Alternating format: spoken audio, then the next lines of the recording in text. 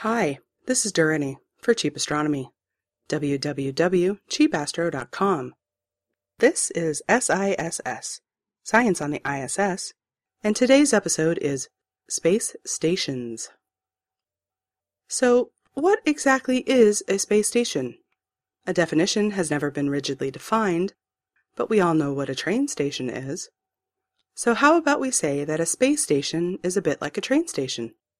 That is, it's a place that spacecraft can go to exchange passengers and cargo before departing again.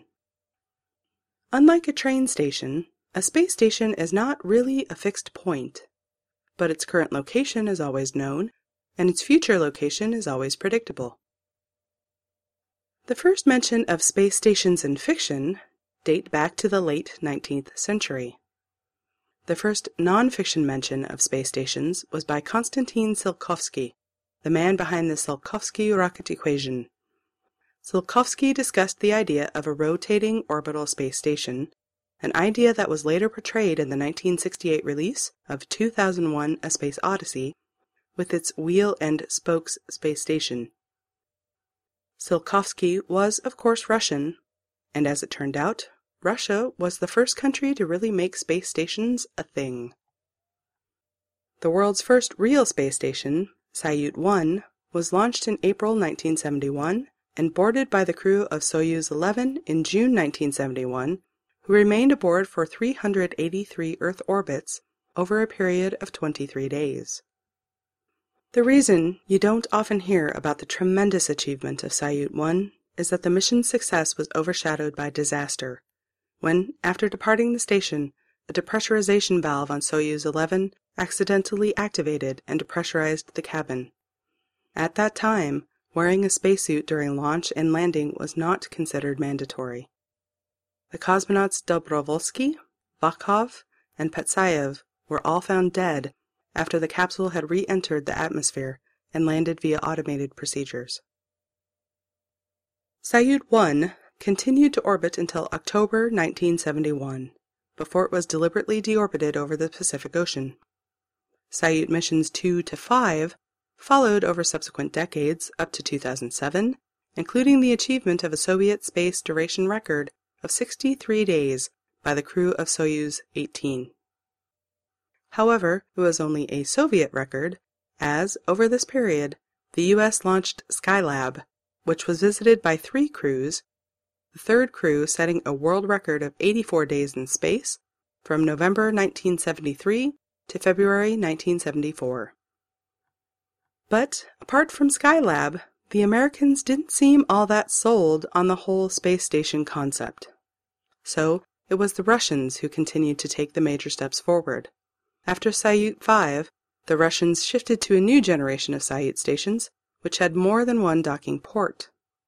Having more than one docking port means that a station could remain permanently manned, because a second crew could dock and come aboard to get a handover from the first crew before the first crew departed via their own spacecraft already attached to the other docking port.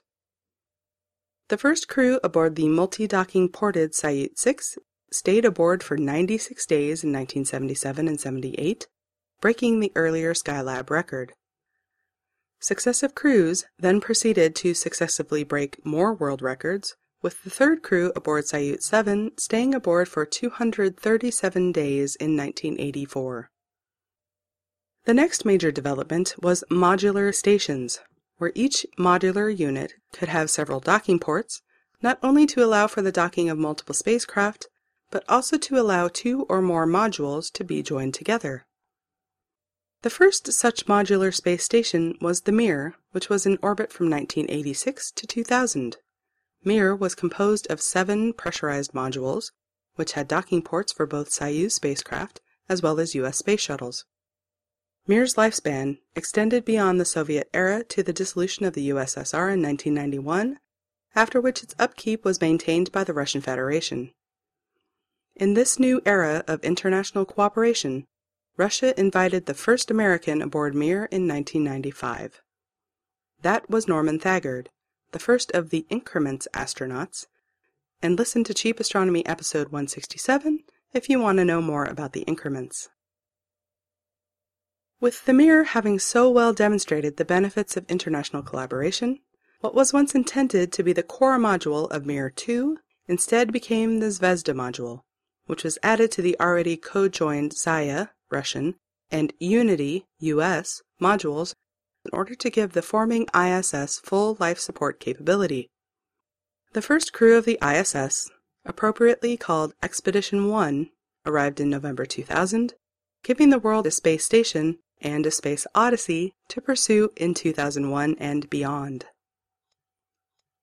The Mir was in orbit for almost 10 years. The ISS has already well surpassed that, since it was first manned in 2000 and is still going strong here in 2015. The ISS is primarily composed of the Russian orbital segment and the US orbital segment. The ISS multinational crews tend to concentrate a lot of their work around their respective nationalities' infrastructure, but there is still plenty of collaborative teamwork around the whole station, and all crew members often meet together for meals and a chat in the appropriately named Unity module. So, that is most of the space station and ISS history to date. But it's worth noting that the ISS isn't the only game in town. The Chinese Tiangong-1 remains in orbit as we speak, although its mission life is over. It was visited and occupied by a taikonaut crew, including China's first female taikonaut in 2012, and was again visited in 2013 by another taikonaut crew that included China's second female taikonaut. Tiangong-2 is scheduled for launch in 2016 and is expected to be followed by Tiangong-3, which may become a component of China's first modular space station to be progressively assembled over the 2020s.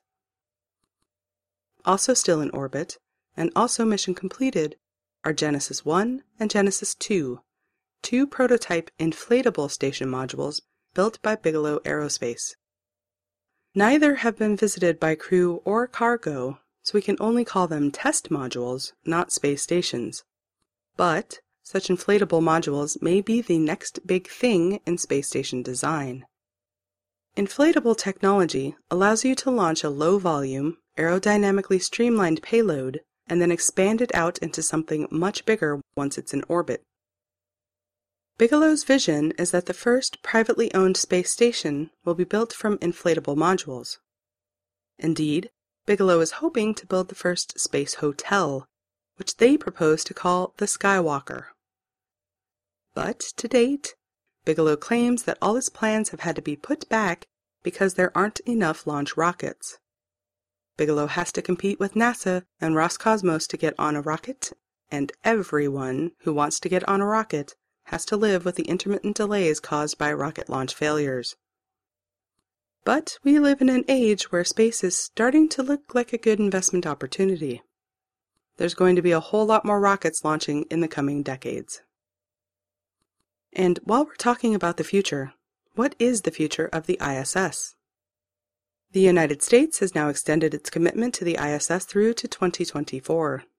And Russia, which is already planning to send more modules up to the ISS in the next few years, has even more ambitious plans for the longer term. At the end of the ISS's life, Russia plans to remove some still viable modules to establish a new station called OPSEC, the Orbital Piloted Assembly and Experimental Complex. At this stage, OPSEC could potentially be an entirely Russian space station, since the American government is struggling to make any long-term commitments. And, of course, the private sector has plans. The Boeing company has suggested that bits of the U.S. orbiting segment could be recycled and repurposed to form the Exploration Gateway platform. This platform would be a modular space station parked out at an Earth-Moon Lagrange point. This would position the platform well outside the Earth's Van Allen belts and make it a halfway station for lunar missions, as well as being a launch platform for deep space missions. Having been in orbit for just 15 years, the ISS is only just now settling into its role as an orbiting science laboratory. And an important part of its role as a science laboratory is to monitor its own performance as a space station, building a body of data about what works and what doesn't. The best way to do something well is to try and do it a little better day after day, and take notes while you go. It's a learning process which first started with Salyut 1 and might still be going by the time that Deep Space Nine is commissioned. Thanks for listening. This has been Durrani for Cheap Astronomy. www.cheapastro.com. Cheap Astronomy offers an educational website where we offer excellent content, even if we sometimes can't pronounce it correctly. Bye!